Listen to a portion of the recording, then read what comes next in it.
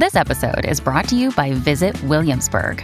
In Williamsburg, Virginia, there's never too much of a good thing. Whether you're a foodie, a golfer, a history buff, a shopaholic, an outdoor enthusiast, or a thrill seeker, you'll find what you came for here and more.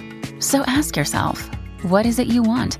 Discover Williamsburg and plan your trip at visitwilliamsburg.com. When you need mealtime inspiration, it's worth shopping Kroger, where you'll find over 30,000 mouth-watering choices that excite your inner foodie. And no matter what tasty choice you make, you'll enjoy our everyday low prices, plus extra ways to save, like digital coupons worth over $600 each week. You can also save up to $1 off per gallon at the pump with fuel points. More savings and more inspiring flavors make shopping Kroger worth it every time. Kroger, fresh for everyone. Fuel restrictions apply. Another day is here, and you're ready for it. What to wear? Check. Breakfast, lunch, and dinner? Check. Planning for what's next and how to save for it? That's where Bank of America can help. For your financial to-dos, Bank of America has experts ready to help get you closer to your goals. Get started at one of our local financial centers or 24/7 in our mobile banking app.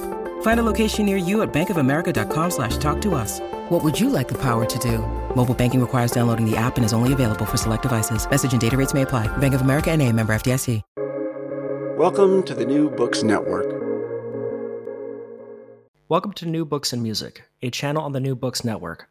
My name is Bradley Morgan, and I am joined today by my guest, Shara Rambaran. Shara is Assistant Professor of Music at Bader International Study Center in the UK. She also co-runs the Art of Record Production conferences and is an editor on the Journal on the Art of Record Production and co-editor of the Oxford Handbook of Music and Virtuality.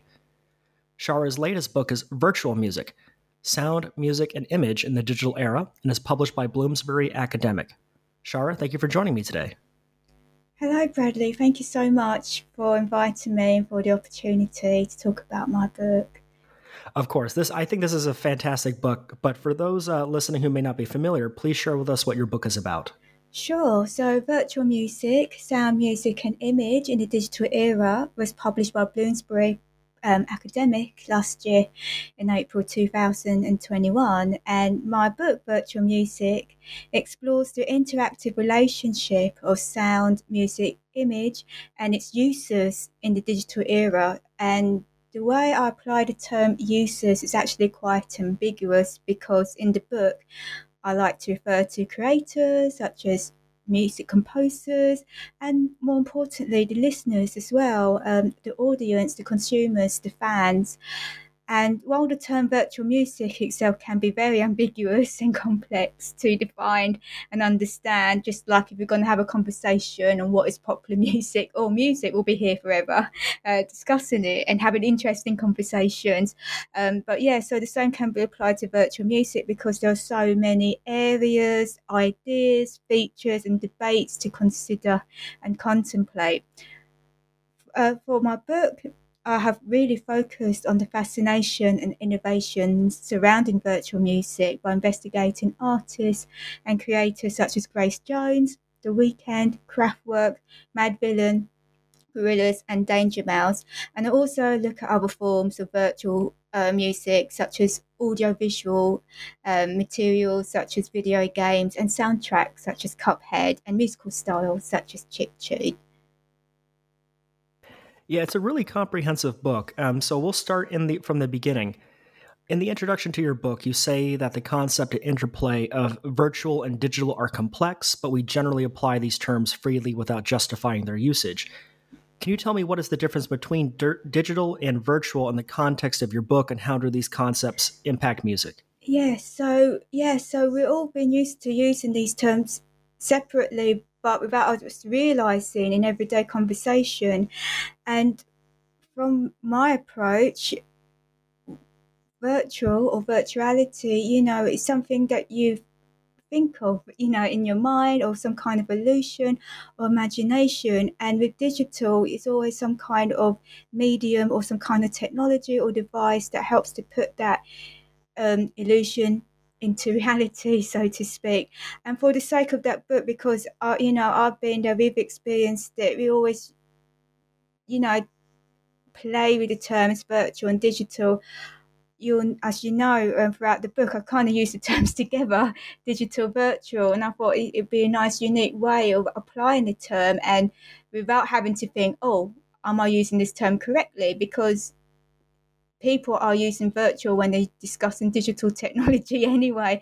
And we are obviously, because of the pandemic, we are so used to using the term virtual, especially now, when we're doing online stuff like the podcast or education. We're so used to using virtual when we are relying on digital technology to make this possible. Yeah. That's interesting you say that, because one of the earliest chapters, when you frame this idea of digital and virtual, is by exploring the history of technology and delivering music as a medium, from gramophone to vinyl to MP3. So I want to know how access to music as either a creator or listener has evolved and expanded over time with this technology. Oh, yeah, very much so. Because back in the day, when early science and music technology, it all comes down to affordability and accessibility. And when you mention devices such as gramophone, of course, if for the consumer, it wasn't always that easy to have hands-on unless you can, freely afford it. And over the years, and so, music technology has really been designed for music industry use and creativity and composition, or musicians that can have access to it. And as time or decades have gone by, slowly but surely, certain music technologies and audio devices have become more affordable, even more so today. And in the book, I do emphasize on that, especially with the likes of using computers or laptops. There is so much software out there that's very affordable and hopefully accessible as well, depending where you're located, as long as you've got a decent internet connection as well. I find that really important, that everyone has some kind of opportunity and access to music making or listening to music. So I do believe now, there's so much choice out there in terms of having access to technology and affordable choices as well. And that was a really interesting angle with your book, to talk about the accessibility of music and music technology. And when I think about digital and virtual, I do think of computers and synthesizers and those kind of things within like the last 20 or 30 years. But there's some examples where you bring in full circle the older forms of music and connecting that narrative of accessibility and even social change. And when you're discussing experimental music, in your book, you say early experimental music provided the foundations for future music.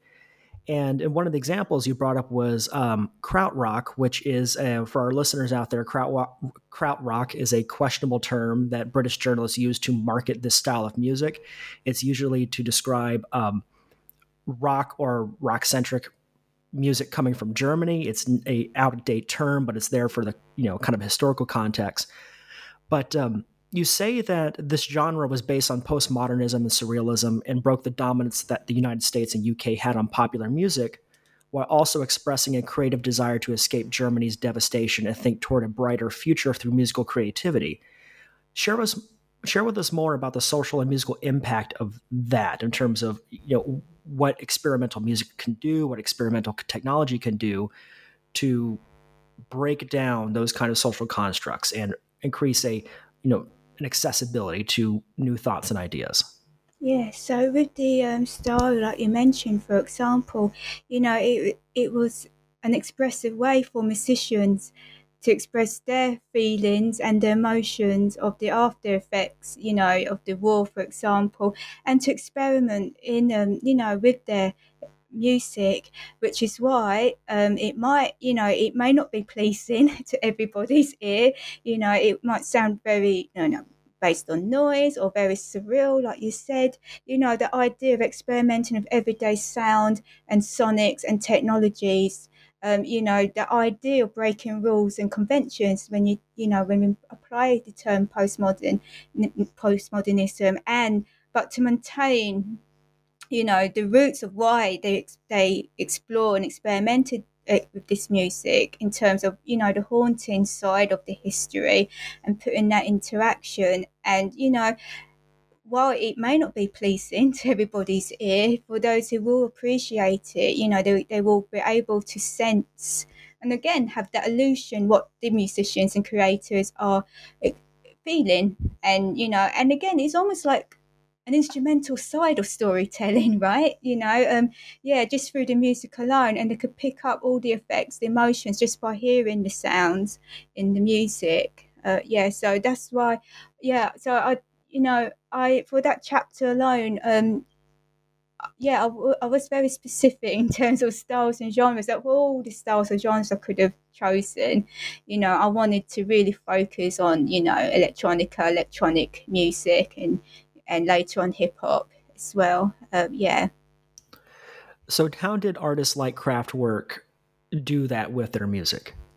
Oh, just by exploring with instruments, sounds, machines, the obsession with machines as well, you know, and the idea of bringing everyday other technologies into the equation as well, you know, that from where they're from in Germany, you know, it's a very industrial. I wanted to hone in on the industrial cities and how they apply that into their music, and which shouts out, you know, where their roots as well, you know, but at the same time, it was groundbreaking in terms when you mentioned, oh, you know, the idea of feeling or being futuristic, you know, in their music, which was really ahead of its time because it was, you know, it was breaking traditions in terms of music making and creativity by exploring various instruments and what would have been considered as, you know, unusual instruments. I mean, machines, technology, you know, which is really part of everyday music now. So, yeah. Absolutely. And with the example of Kraftwerk, you know, knowing their music, they were kind of building this utopian kind of machine-driven future. But there are other examples in that chapter where you talk about the convergence of experimentalism and technology and how those came together to impact the development of other genres. And you mentioned psychedelic, you mentioned dub, you mentioned hip hop and ambient.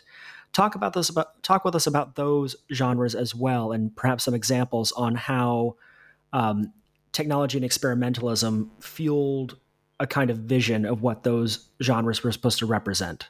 Yes, for sure.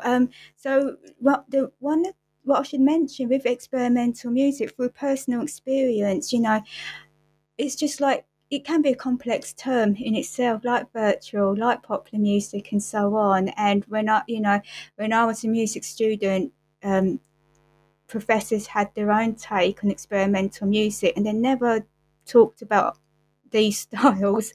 And, you know, as a creator or composer, you know, every music you hear is based on some kind of experiment of some sort. And I felt it was important to talk about these groups and producers and these styles. So, for example, with dub, you know, rightfully so, you know, it was around about the same time, or it started around the same time when psychedelic rock was evolving, and that idea of experimenting with sound effects and technologies in the recording studio. And with dub music alone, it was always about the drum and bass sound. Most of it was instrumental as well, but the emotions were more important. It was politically driven, and you could feel that through the music, especially with the bass and the way they manipulate. For example, King Tubby, the way he would manipulate with the sound effects, you know, that frustration, you know, without having to hire a singer and scream, you know. So it was all about feeling the effects and putting your creative thoughts through experimenting in the recording studio and the use of sound effects. So that's with dub, for example. Yeah, and the other styles that I mentioned, such as hip hop as well, of course, through samples as well. You know, totally different mood, but for example, you know, using existing sources from other texts or other mediums can bring out new meaning in a new piece of music. So and you get that a lot when you look at hip hop music. So I'll use Mad Villain as an example, how they managed to transform Brazilian music into a haunting sound, nice holiday feel, laid back sound, but into a totally different context, just through samples alone and through lyrics as well, which I find really, really interesting. Okay. Yeah, and what I deliberately did at the end of the chapter, I used a British group, and producer Bomb the Bass and Tim Simonon, that to demonstrate electronica. But what's interesting about that track, it displays all the different styles that I mentioned in the chapter. So, a bit of ambient, a bit of dub, and, electronic and so on. And it's quite progressive as well. It does progress. It does, so you get a nice exploration of the different styles that I mentioned in that chapter. So I thought that was a nice round off of it. And, and again, the emphasis is on the bass and the drums as well. So I thought that was interesting to bring that in and just to demonstrate, look, this is a nice example of experimental music, of that futuristic sound, and the experimenting with music technology as well, that futuristic sound. Yeah. So in your book, and even during this interview, you talk about bringing different styles, a lot of differences, and it brings to mind a concept you discuss in your book of something that Brian Eno calls variety. And it's about exploring the foundations and impressions of experimental music and how this leads to unpredictable but discoverable new kinds of composition. Can you walk us through what Eno means by this concept of variety and how it contributes to the creation of experimental music? Yeah, so it's, anything goes, basically.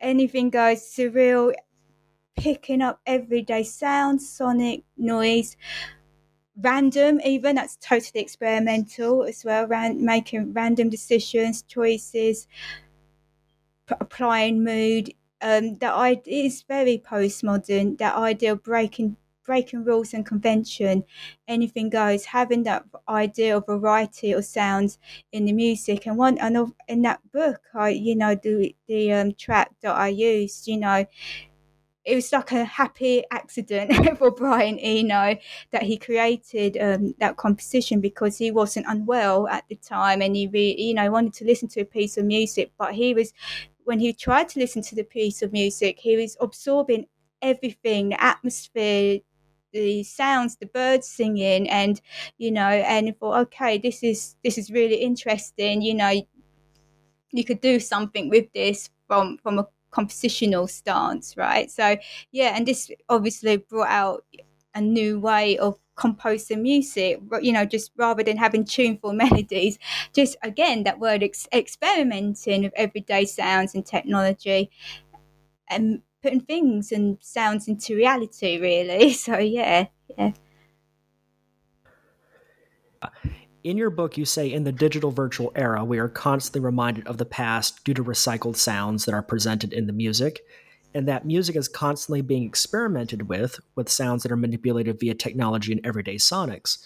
And in this chapter, you discuss, as an example to illustrate this concept, is the Grey Album. What is the Grey Album, and how was it developed, and what was its impact on music industry and culture in regards to virtual and digital music? So the Grey Album is a very complex case study, but very exciting as well, which did cause a divide in the music industry and disruption in the music industry. So the Grey Album came about in the mashup era around 2004, where mashup culture was really becoming hot, and the term remixology in music was really becoming trendy thanks to internet and peer-to-peer and illegal downloading music as well. It was that era, when everyone was downloading MP3s illegally and so on. So with the Grey Album, which was, remixed by Danger Mouse, Brian Burton, in 2003, the hip-hop artist JC released what was known as his final album, which it wasn't, the Black Album. And as a present to his fans, he released an a cappella version, and basically said, do what you want with it, okay, because it was a mashup, so he invited them to do a mashup, and Danger Mouse remixed it with the Beatles, what was known as the White Album, self-titled album, Beatles, but it was famously known as the White Album. And bearing in mind the time frame, 2004, I guess if you hear it now, you wouldn't think much of it, but back then, when technology was starting to evolve very fast, this was quite unique, because who would have thought remixing the Beatles and JC, totally different styles, totally different eras, and of course it was going to upset hardcore fans, mainly from the Beatles side. So around that time it was quite unique and brave of Danger Mouse to do that, and he did argue it was an experiment only, okay, so but naturally, when people did get their hands on it, it somehow landed in the ether in cyberspace, and people started downloading it and were actually praising it and say, wow, picture this, Beatles and JC performing together, making music together, who would have thought it? All thanks to digital technology. Danger Mouse made it possible by using his laptop, very simple setup, very simple software, Sonic Acid software he used, but and this made it possible to remix and to bring if you like, a futuristic sound, my obsession and of bringing the past into the present, who would have thought it, mixing the past and present, that sounds futuristic. But yeah, there was a bit of a downside to that, because even though Danger Mouse did argue it was an experiment, he wasn't intending to sell it or whatnot. He couldn't anyway if he wanted to. He didn't, he didn't have permission to use the sound recordings of the Beatles album, which of course that kind of upset the label, EMI. So Danger Mouse and the fans were actually confronted with a cease and desist letter, and Danger Mouse obeyed, but the fans and admirers of the Great Album wanted to show, look, this is amazing, people need to hear this. So they held a one-day cyber protest about it, and that got even more global attention, because when I first found out about it, I found it out in one of the national TV news over here in England, because they were saying there's going to be this protest, everyone's going to download, and poor Danger Mouse had nothing to do with it. But the fans got threatened, because to participate in the protest, you download it, upload it on your blog, and encourage more people to download it, and just spread the word and spread, this is great, this is what you can do with creativity, right? So there's so many downloads, it did very, very well. And as I said in the book, there was a bit of a flaw in one of the copyright laws, which meant EMI could not sue in the States anyway. That was only in the States, but there was no one complained over here. But obviously the publishers, some of the publishers that are not affiliated directly with the Beatles, they did try to sue the fans in other means and forms, but they didn't, because it would have been such a complex case. And even if Danger Mouse did want to obtain permission, there's so many channels to go through, it would have been a headache for him. It just wouldn't be worth it. The only way he could avoid the situation, and if he did wanted to release it officially, he would have to play cover versions or something, So yeah, but the aftermath of that was, here we are in 2022. We are still talking about it, and it's such a fascinating album, because it is, from a creative point of view, it is very, very great to listen to. But from a legal side of things, it is good if you want to learn more about music copyright. Okay, what could have been, if he did get sued, because it is such a complex case if this did go to court, because there's so many people involved. And this could have ruined Danger Mouse's career. It could have, because he was only an amateur producer at the time, but he is a much demanded music producer today. So, it really helped him. And, but in a way, that particular album did disrupt the industry because, he used music without permission. Okay. Yeah, it got uploaded on peer-to-peer on the internet, because we were in that time, with the likes of Napster and all that, it's when you mentioned earlier accessibility, people having access to music, which should be seen as a positive thing. I know there's two sides, because it encouraged the listeners to listen to all kinds of music, but of course it's the publishers, the songwriters, artists who are going to lose out. And obviously we are aware, for those who will kick up a fuss, such as EMI, we will know about it. But it did mark a turning point in terms of music production and having access to music. But at the same time, it also gave upcoming producers and creators the opportunity and say, look, if they can do this, I can do this as well, because I've got the laptop, I can afford the software, and so on. So, it has opened a big can of worms, so to speak. Yeah. So I remember this era with Napster and when peer-to-peer downloading was making, its scene. I had LimeWire, and I know you saw news all the time about the recording industries suing teenagers and other people for huge, vast amounts of money, right? And this is nothing new. Whenever there's new technology, the industry is always concerned about how does it get its share. I mean, several decades before, when VHS tapes came into existence, the industries thought that was going to kill cinema because people could just constantly tape off their TV. So I'm never really concerned about how the industry is always going to react to things. So my question for you is, with the rise of peer-to-peer sharing and examples like the Grey album, how did that influence creativity? How did that influence people who are making music at home without, access to industry connections or recording studios? What was the impact of the album on that?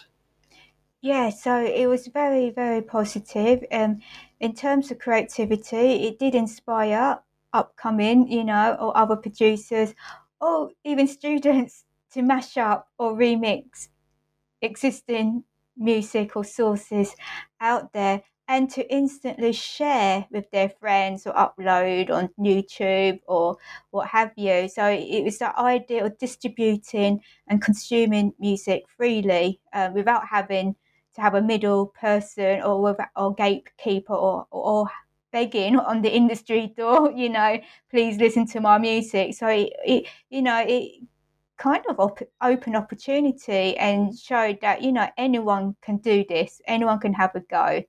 It's just happened that bearing in mind the time frame, Danger Mouse used a daring group at the time, but at the same time he did argue that the Beatles are one of his favourite groups, and even Paul McCartney said he loves the album. So, so in terms of that, yes, it opened more opportunity for people to experiment with music and to make music. And in some cases, perhaps without officially learning how to play an instrument, especially because obviously I argue that the laptop, the computer, it should be considered as a musical instrument, depending on the software, because of the software you have. So, so it's definitely a time where, devices, instruments are definitely evolving and becoming more digital, and opportunities for people to experiment and explore and use the instrument as their own, what Danger Mouse did. So I think definitely it did inspire, especially the young, to explore. And especially now, people are remixing their favorite tracks for fun. Okay, so definitely it gives them the opportunity. You say in your book, we may think that in the current digital age, creators in the music industry, in particular performers, are gaining greater control over their artistry, but that manufacturing artists into disposable material is still the norm within the industry. When I read that, I think of some classic examples like the Monkees, the Archies, or even Rock and Roll Hall of Famers, the Sex Pistols. Though they are older bands than much more established bands, how has technology changed in recent years in order for the music industry to still create manufactured artists? Oh, that's a good question. Yeah, different approaches to that.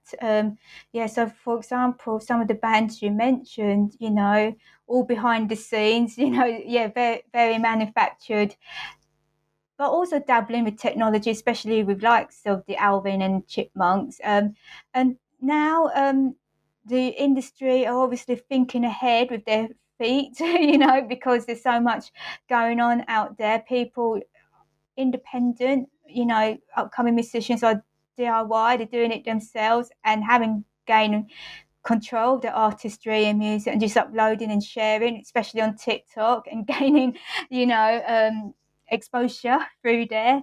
So obviously the music industry are really again experimenting and finding different ways or even different new ways of marketing groups, unique ways, or just trying, and observing or keeping an eye on what's going on out there and trying to hone in on that, because we've heard that maybe not so much recently, but we are hearing that the argument is the industry in decline, because of peer to peer, or because even of legal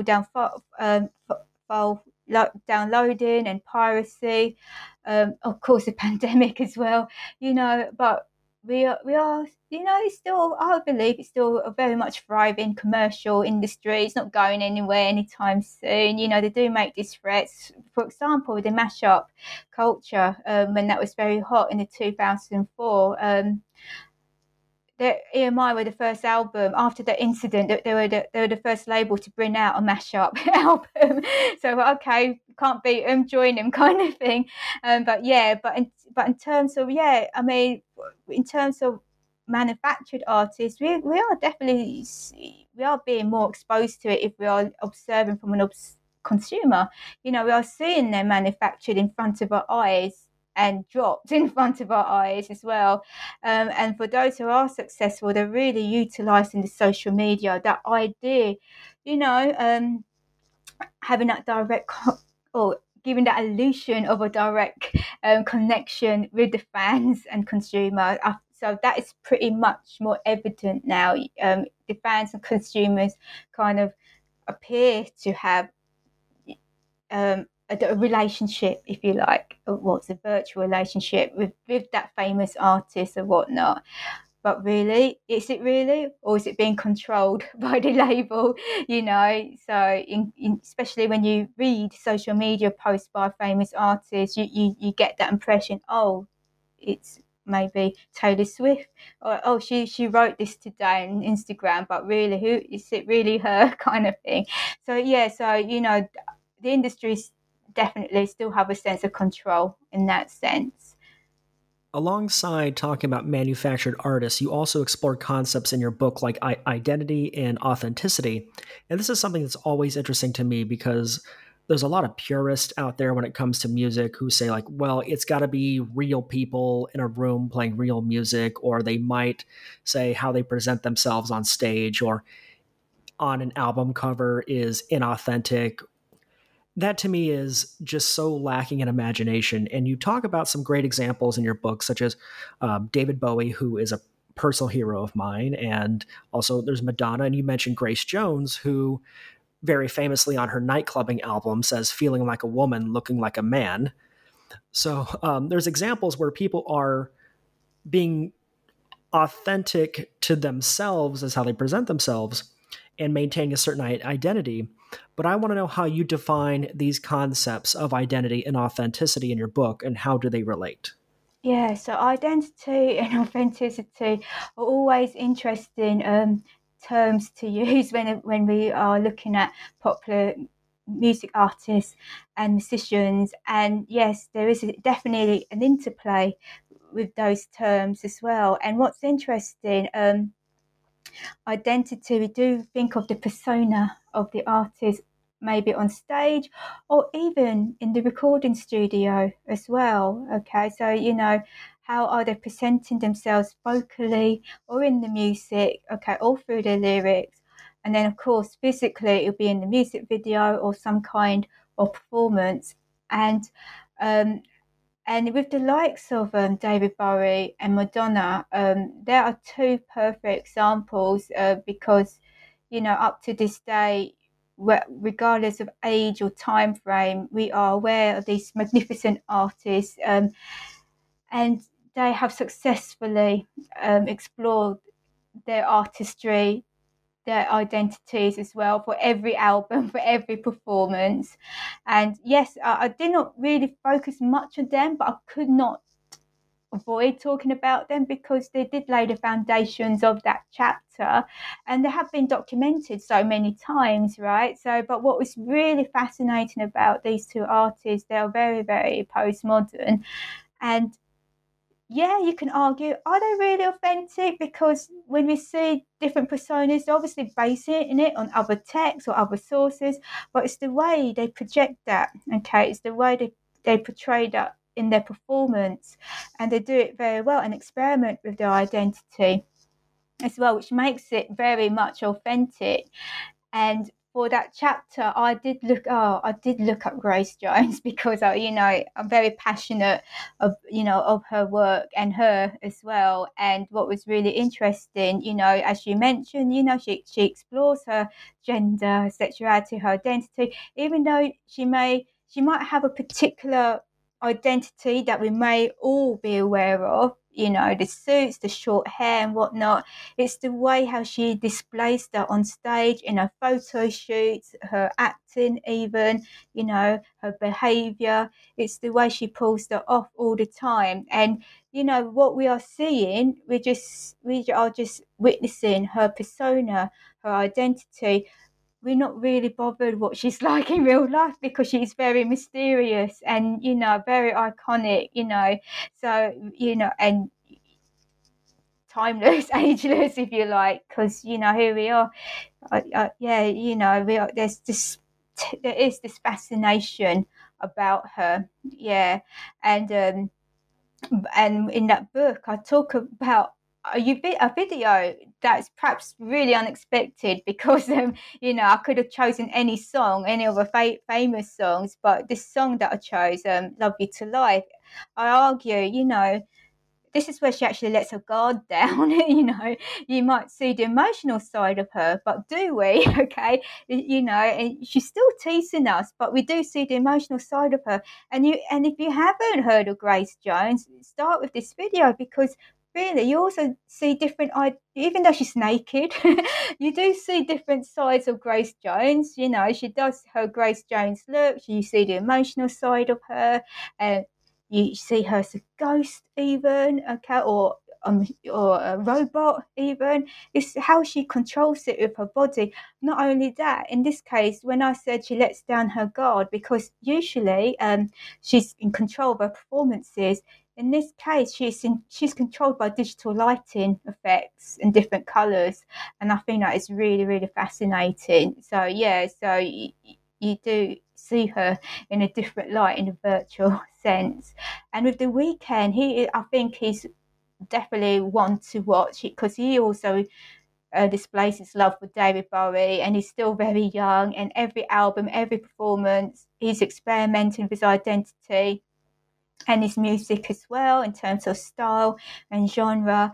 And he's doing okay. He's doing really well with that. So I think it would be really, really interesting to see how he evolves over the next few decades or so. You discuss how technology can help a musician, regardless of experience, achieve success without being tied up to the major music industry, and it's largely due to the role that the internet plays in the distribution and consumption of music. How does musical identity play a role in an artist achieving success for themselves? Yeah, so again, it's all, they can have a choice how they want to do it. Okay, they may not want to show themselves. They might want to be avatars, or they might be animated. Or maybe do a mashup video of some sort and just make sure their music is heard somehow. So in a way, people who do want to be recognised for their music but feel that pressure, do I really have to reveal myself, reveal my true identity? No, they don't have to. This is where virtuality can come into play. They could be whoever they want to be, right? So they can disguise themselves in some form, or or collaborate with someone, okay, but yeah, or just tease the audience, go in disguise or tease the audience. I mean, for example, it's not a new thing really, because you hear, like with electronic or dance music, we're not really aware of the DJ until you see them live, really. So, or even they don't, unless they're a big superstar DJ, you don't really see them in music videos, really. So so it's that idea of making sure, if you might want to mention Daft Punk as well, it's all about the music, and make sure the music is being heard. But obviously now with the likes of TikTok, and so and the way Instagram has evolved, it has got to the stage where especially for the young, and that word choices, it has come to the stage where it might be challenging to stay hooked onto one particular song, because the instantly scrolling and whatnot. Okay, so definitely the way people are consuming music has definitely changed.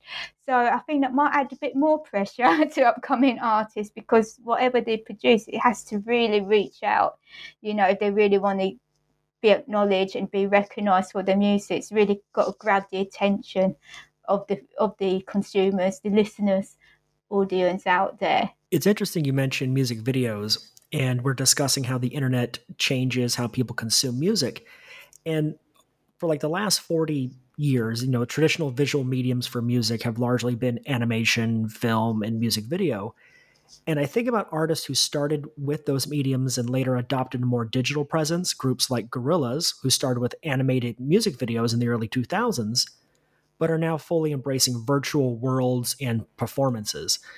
So I wanted to get an understanding of how these traditional mediums evolved with the onset of digital and virtual performances, and how we get things like VR and immersive digital concert experiences.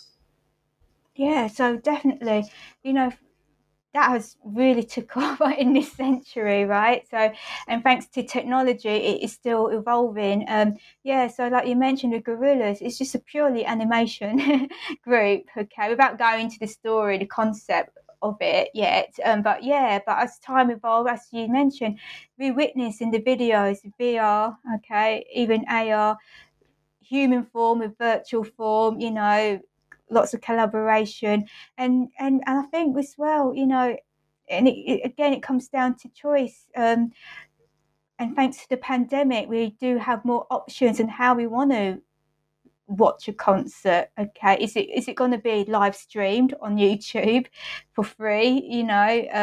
Do we want to go to a physical concert anymore? Or what about for those who don't want to, who are not old enough to go to a concert? This is where Fortnite comes into it. I think that's been a bit of a game changer with video games as well, in terms of live performances, because it has reached out to other areas, other mediums, in terms of where we experience live performances. And so we definitely have more choices now on how we want to consume live music. And of course, even though it's been experimented with already, in terms of holograms, or, performing live with dead artists, for example, even though that has been done in the past, that's nothing new. But we are perhaps going to reach that stage where technology will make it right, and it will make it even more popular. And which may bring out, which will, obviously, it will bring out questions and debate and perhaps a divide, but of course, it's going to be an audience out there who's going to love it, right? But I think really live performances, definitely more choices and more options now on how we want to view live performances. So when we talk about creating virtual concert experiences and utilizing the internet, the whole purpose is to get music out there to more listeners, to connect with more people, because that's what an artist ultimately wants, is for people to listen to their music. And this brings, this brings into discussion a lot of interesting topics, such as accessibility. There's a lot of people who, either due to the pandemic or another kind of disability, are unable to enjoy concerts in the same way. There's also the ability for people just through internet access to hear sounds from places far away that otherwise they would never have access to. So I want to get a sense of how virtual and digital spaces allow for these new audiences to come on board, and what is the effect of that? Yeah. So in the book, I do address that, the different ways of consuming, or better term, experiencing music. And of course, especially now, because obviously I wrote this book before the pandemic. But as we know, there's so many choices now in terms of experiencing and watching performances. And what's interesting, is, there are, of course, for whatever reason, if people are attending virtually, they may not have that social experience, but they get to hear their favourite artist's music, gain a sense of how they, gain a virtual experience of attending a live concert in their own personal space. So which is great, because obviously, for whatever reason, like you mentioned, maybe it could be a disability, or they could be feeling anxious, but they still want to experience live music. They have that choice, and I feel that it's really important now, especially with the internet and virtual performances. It's very important that makes this really possible. And the social effect might not be evident, but it depends. You might have a few friends round, but it does give you that unique experience and a new opportunity in experiencing music as well. And I do give various examples, various ways in that book. There are various ways now, whether it's a live stream on YouTube, maybe you couldn't afford to go to the concert, okay, but thankfully there's a live stream of it, so you don't miss out. Or you might stay in touch with your friend who's at a concert, and they, sending you WhatsApp or quick footages, it kind of gives you that other kind of virtual experience of being there without actually being there. Or you could attend post concerts, like with apps such as Melody VR, where you do pay to have access to past performances, but you might have that novelty effect as well. The more, depending how much you pay. So, for example, you might want to jump on stage with Elton John, or go on the plane with Paul McCartney. So there are incentives now, even though, of course, it's not real, but it does give you that nice entertainment, that experience of another way of experiencing your favourite artist's music, and a personal, intimate experience as well. So we talked about ways in which digital and virtual music has opened up a lot of barriers, and it's primarily due to the internet, and the internet does connect people with all kinds of ideas and other resources. But I want to understand the flip side of that, and other issues are in terms of accessibility, such as government restrictions to the internet technology. Yeah. So what are some of the current ongoing challenges that are facing the digital and virtual spaces of music? Yeah, so obviously, of course, it's not obviously free for all globally. Of course, there are some nations or countries that may have a crackdowns on having access to music for whatever reason, okay, and of course that limits the consumer, the user's experience of music, which is really, really difficult.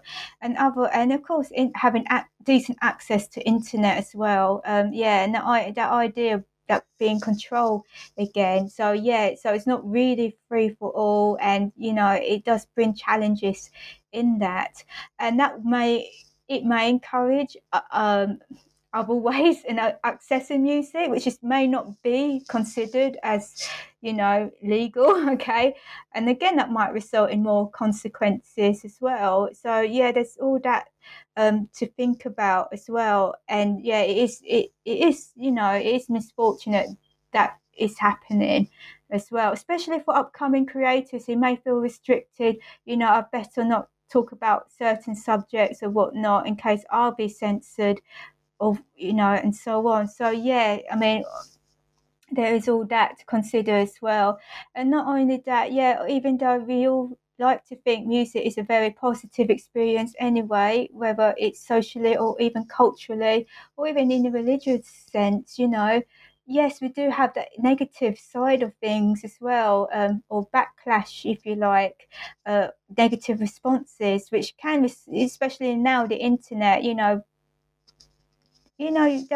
people are quick to share their views or their dislikes, if you like, towards certain artists or certain music. So we are in that era where we do have to be considerate and think of the fuller picture in terms of how do we perceive music, and what does this mean for the musician, creator, listener, and audience and consumer as well.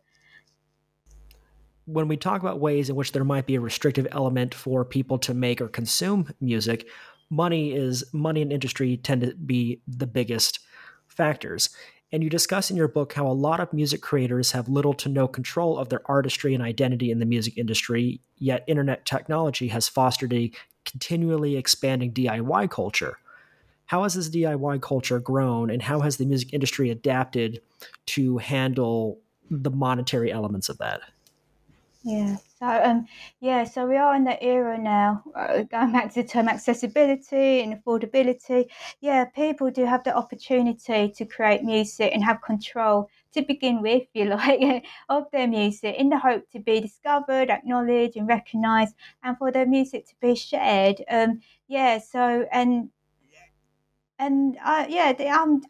The industry are monitoring this, because that is that idea of missing out on the next big thing, the idea of not not signing up that artist, it's that competition, right? So it has made it very, very competitive. I mean, I'll use Lil Nas X, for example, a perfect example as a DIY, very young, but he knew what he was doing, very clever, DIY, independent, very clever marketing tactic he used there with the help of Twitter, and he just left it to the fans to get on with it. And then boom, before you know it, he was snapped up by a major label. So definitely we are in that.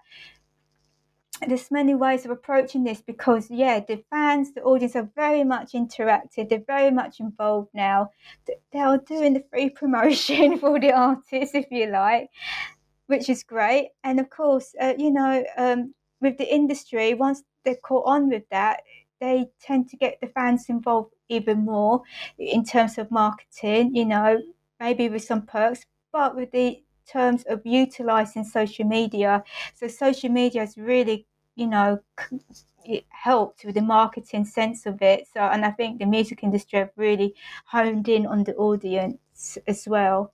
Especially in terms of using this social media. So, but in all honesty, I don't think the music industry have that much to worry about because, they're still having success. They're still finding ways of marketing or discovering artists, and of course, it's the performances as well. Live performances have made a major comeback.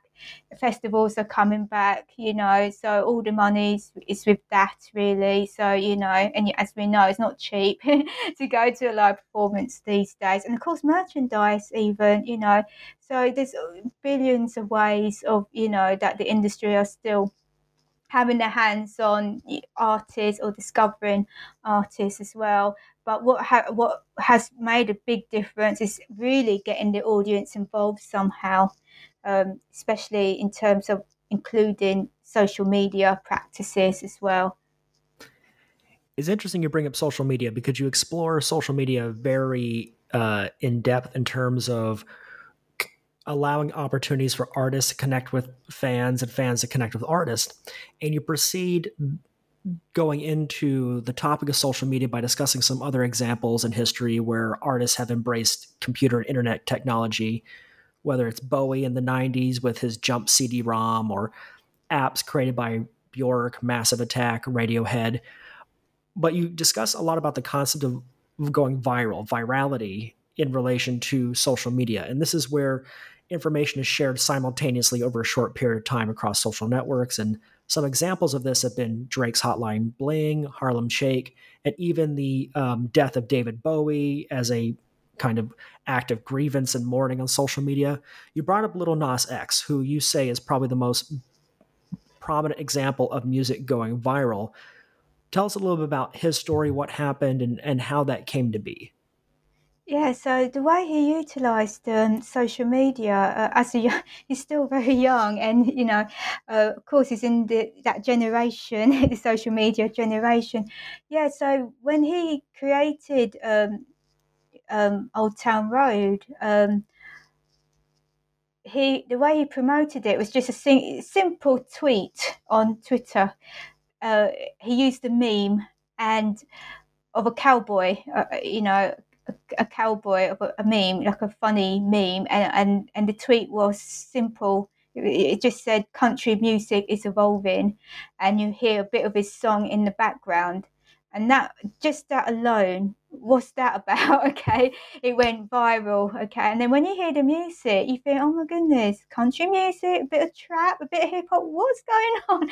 Okay, of course, that was unique. Okay, but daring as well because it's country music, and of course once that caught on, that tweet, it got in the hands of TikTokers, and they came up with the Yeehaw challenge, which obviously went viral in its own, but they used Lil Nas X as the soundtrack, and it became people more intrigued about the music, and obviously later on we found out, oh, it's Lil Nas X, and Old Town Road, and as we know it, when he got snapped up by the label, that's when he collaborated with Billy Ray Cyrus, and that's when it went number one forever in the chart. So that is, to me, that is great way of getting into the industry, but a unique way of being discovered as well, just by a single tweet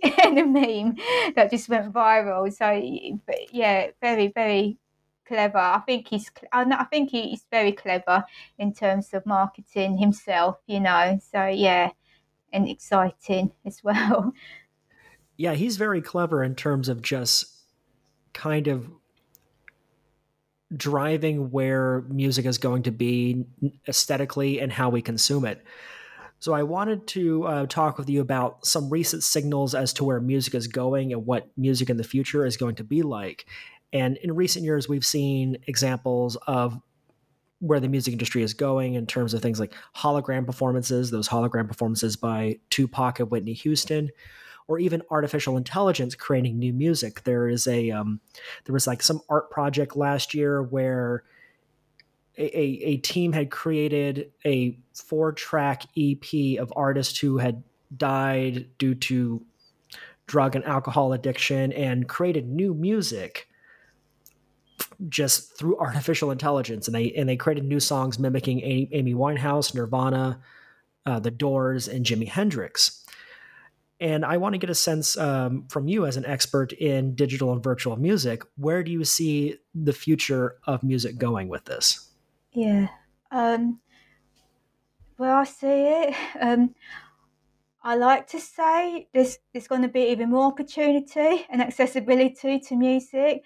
But when you mention AI, I have to admit, that does frighten me a bit as a musician and an or even as an educator, even, the idea, I've had this conversation with students, will we have a job in the future kind of thing, and it just goes to show with the examples that you just mentioned, there are various ways in applying AI, right? So, the idea of just creating music or you're not creating music, so to speak, and just taking control again, the industry might love that, okay, because it's going to, obviously, they're going to say, okay, we don't need any more session musicians or songwriters anymore, and they will find a way. Unfortunately, well, don't say unfortunately, they might find a way of making it very, very successful, and it may catch on. But for me personally, it does concern me a bit. It's interesting, it's exciting, and I like to see how it will evolve. But at the same time, I still, there's still place for upcoming creators and musicians, right? And to experiment with music and to bring out new genres and styles. I think it just goes to show music is very much evolving.